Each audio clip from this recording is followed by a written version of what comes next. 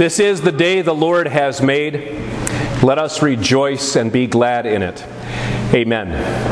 The Word of God for our meditation on this Confirmation Sunday is taken from Paul's first letter to the Corinthians, chapter 1. I'll read for you verses 8 and 9.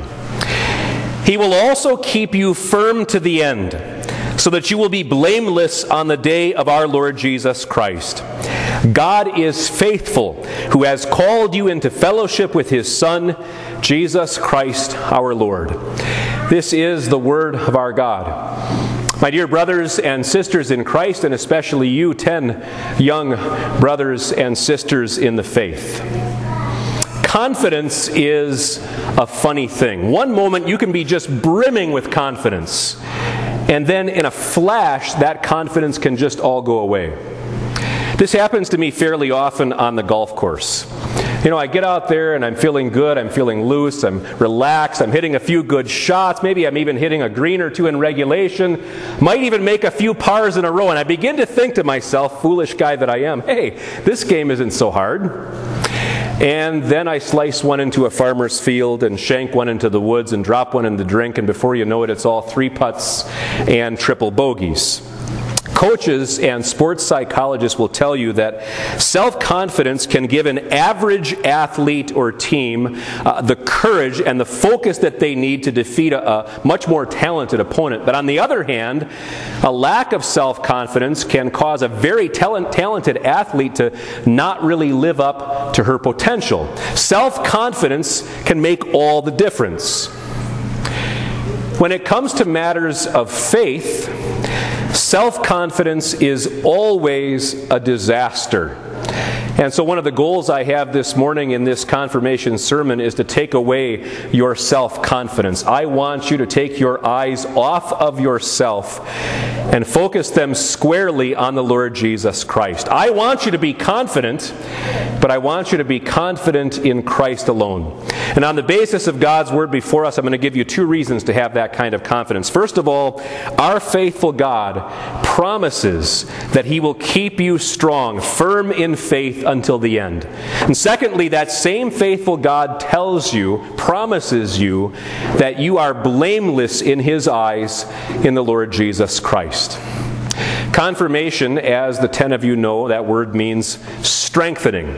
For the last 2 years, we have studied God's Word together as it's been outlined for us in Luther's brilliant small catechism.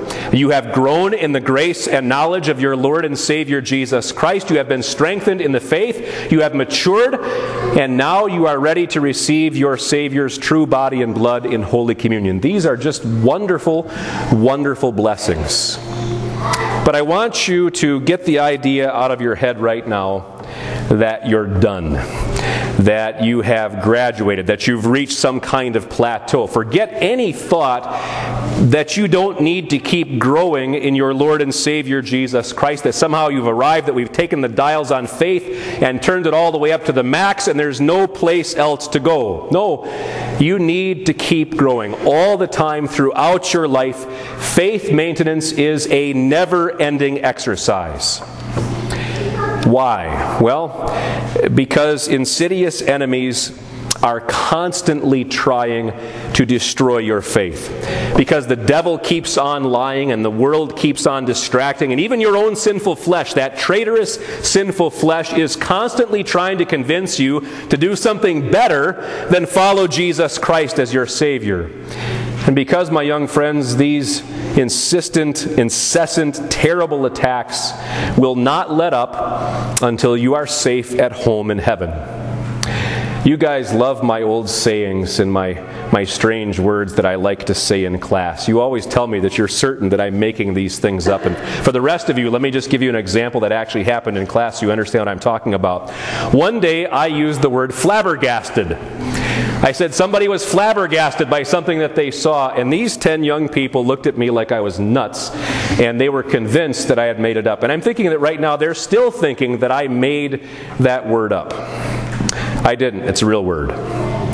Here's another saying, and I promise you I am not making this one up. An army marches on its stomach. You ever heard that one? An army marches on its stomach? Okay?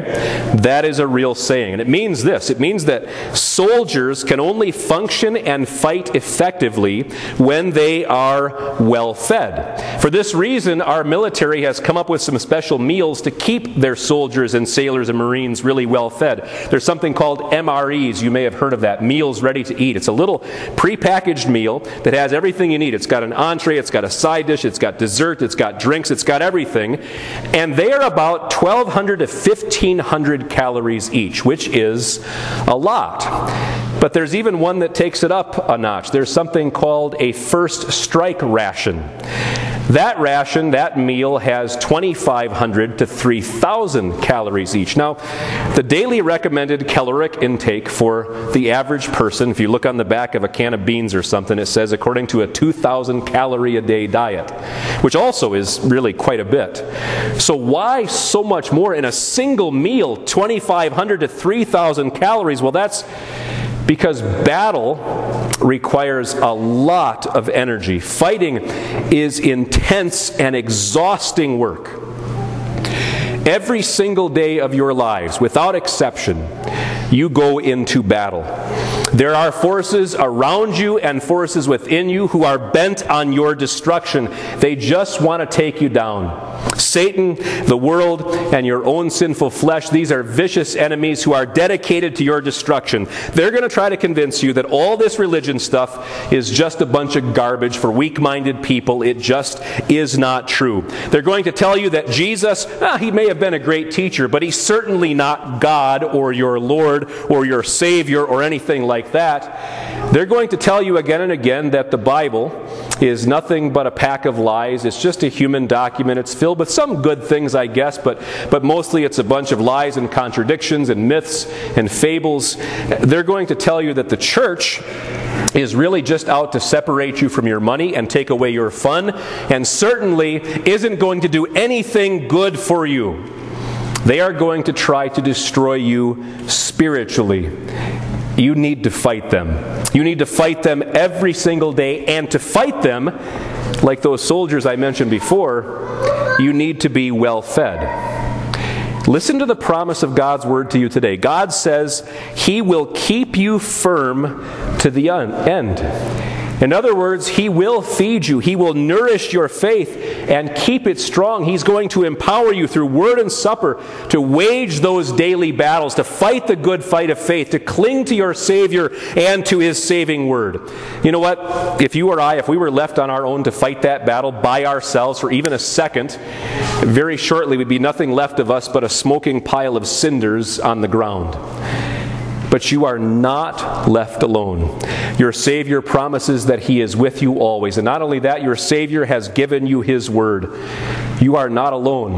A Christian like you, armed with the Word of God, can tell Satan where he can take those lies. You can resist the devil and he will flee from you. A believer like you, who is nourished by the Lord's true body and blood in Holy Communion, can fight against the world's distractions and deceptions. A child of God like you, baptized in the name of the one true God, is empowered to live not just for yourself, but instead for Him who died and who rose again for you. My dear brothers and sisters in Christ, you are soldiers in Christ. You are armed to the teeth. You carry the mighty Word of God in your hands and in your heart, so you can be confident. You can be confident because the Lord is with you, promising you His strength through the Word. He is going to keep you strong. And that same faithful God who keeps you strong also says that you are blameless in Christ. You 10 are all very, very young. You seem to be getting younger every year. Maybe that's because I'm getting older. But you're so young. I'm looking at my daughter right now, who seems like she was born about a week ago. But I know it was longer than that. You're very young. And because of that, I look at you and I think of you as better than me. And what I mean is this: you haven't had nearly as many opportunities as I have had to be unfaithful to the Lord, to break His word, and to sin against Him. I've got almost 5 decades of evil memories to trouble my conscience. My high school and my college years, ministry and marriage and parenthood. I'll be honest, words have come out of my mouth that should have helped and healed, but did nothing but embitter and tear down and demean and hurt. And I've done things that were designed by me just to serve me and what I want instead of helping and serving others. And thoughts have entered my mind and my heart that would make the devil himself blush.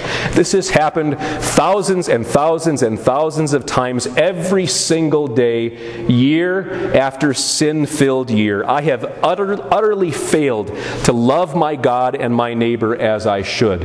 I have done all those things that our God hates, and I failed to do those things that our God desires for me to do. Frankly, I'm a mess. And that's just not going to change this side of heaven. Now, before the 10 of you get too cocky and go, well, Pastor said we're better than him, I want you to realize that you too are sinners. And really, by nature, you are just as messed up and just as hell-deserving as I am, in spite of your short time on this earth. Trust me, when you've lived as long as I have, and I know you guys think I'm ancient, when you've lived as long as I have, you will look back and you will have all kinds of evil memories that will keep you up at night sometimes too. We all do well to remember the truth of God's Word, that all have sinned and fall short of the glory of God.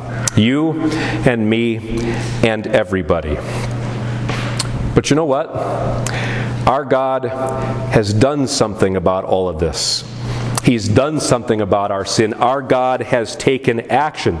He's done something, my friends, that not only allows us to sleep at night, but actually enables us to live in peace and joy and hope and confidence every single day of our lives. He sent His one and only Son for us to save us. He sent His Son all the way from heaven into the womb of a virgin, into our flesh. He sent Him to live in our place under God's law. And He lived there perfectly, obediently in our place. And that perfect obedience, that sinless life, counts for you and it counts for me as if we had lived it. God sent His Son onto the cross and into the tomb, bearing our sin and guilt and our shame and rebellion. And Jesus poured out His priceless blood on the cross to pay for every bit of that sin. It is finished. God sent His one and only Son out of the tomb again, fully bodily alive, victorious over sin and death and Satan. And in so doing, Jesus secured for you and for me and for everybody those things that we need the most. The forgiveness of our sins, friendship with our God, and an eternity of peace and pleasure at His right hand. Because God acted, because Jesus did all these things, because of His saving work, because He lived and died and rose again for you, you are blameless in His sight. Holy, pure, innocent, sinless, righteous, justified. Remember what that means? It's just as if I'd never sinned because of what my Lord Jesus has done for me. All right, here's another one of my phrases. See if you guys have heard this one. You ever heard about getting called onto the carpet? Called onto the carpet? No? All right. Well, to get called onto the carpet means that you have to stand before some authority figure, like your parents or your principal or a police officer or something like that, to answer for something that you have done, for something wrong that you have done. Well, one day, every last one of us is going to be called onto God's heavenly carpet. We are all going to meet our Maker on the last day. We are going to stand before Almighty God Himself in all of His terrifying holiness. But we will not need to be terrified. In fact, we will not need to be afraid at all. Because when God says to you and me, "So why should I let you into my heaven?" we actually have something to say to Him. And it's not, well, I did my best to live a good life. And it's not, well, I think I was better than most people out there in the world. And it's certainly not, I really tried hard to keep my confirmation vows. No, none of those things. We have a much better answer. When God says, why? Why should I let you in? We can answer with a single word, a name. Jesus. Because Jesus lived a perfect sin-free life in my place. Because Jesus died on the cross to pay for all of my sins. Because Jesus, my perfect substitute, did it all for me. His righteousness covers my rebellion, and His blood has washed away all of my sins. Father, because of Jesus, you have to let me in. And you know what? He will, because that is His promise. God is faithful. That means He always keeps His promises without fail every single time, without exception. Remember, my friends, the promise that He makes to you on your confirmation day. He says that He will keep you firm to the end so that you will be blameless on the day of our Lord Jesus Christ. Trust in those promises. Be confident in Christ and in Christ alone. God grant this to us all for Jesus' sake. Amen.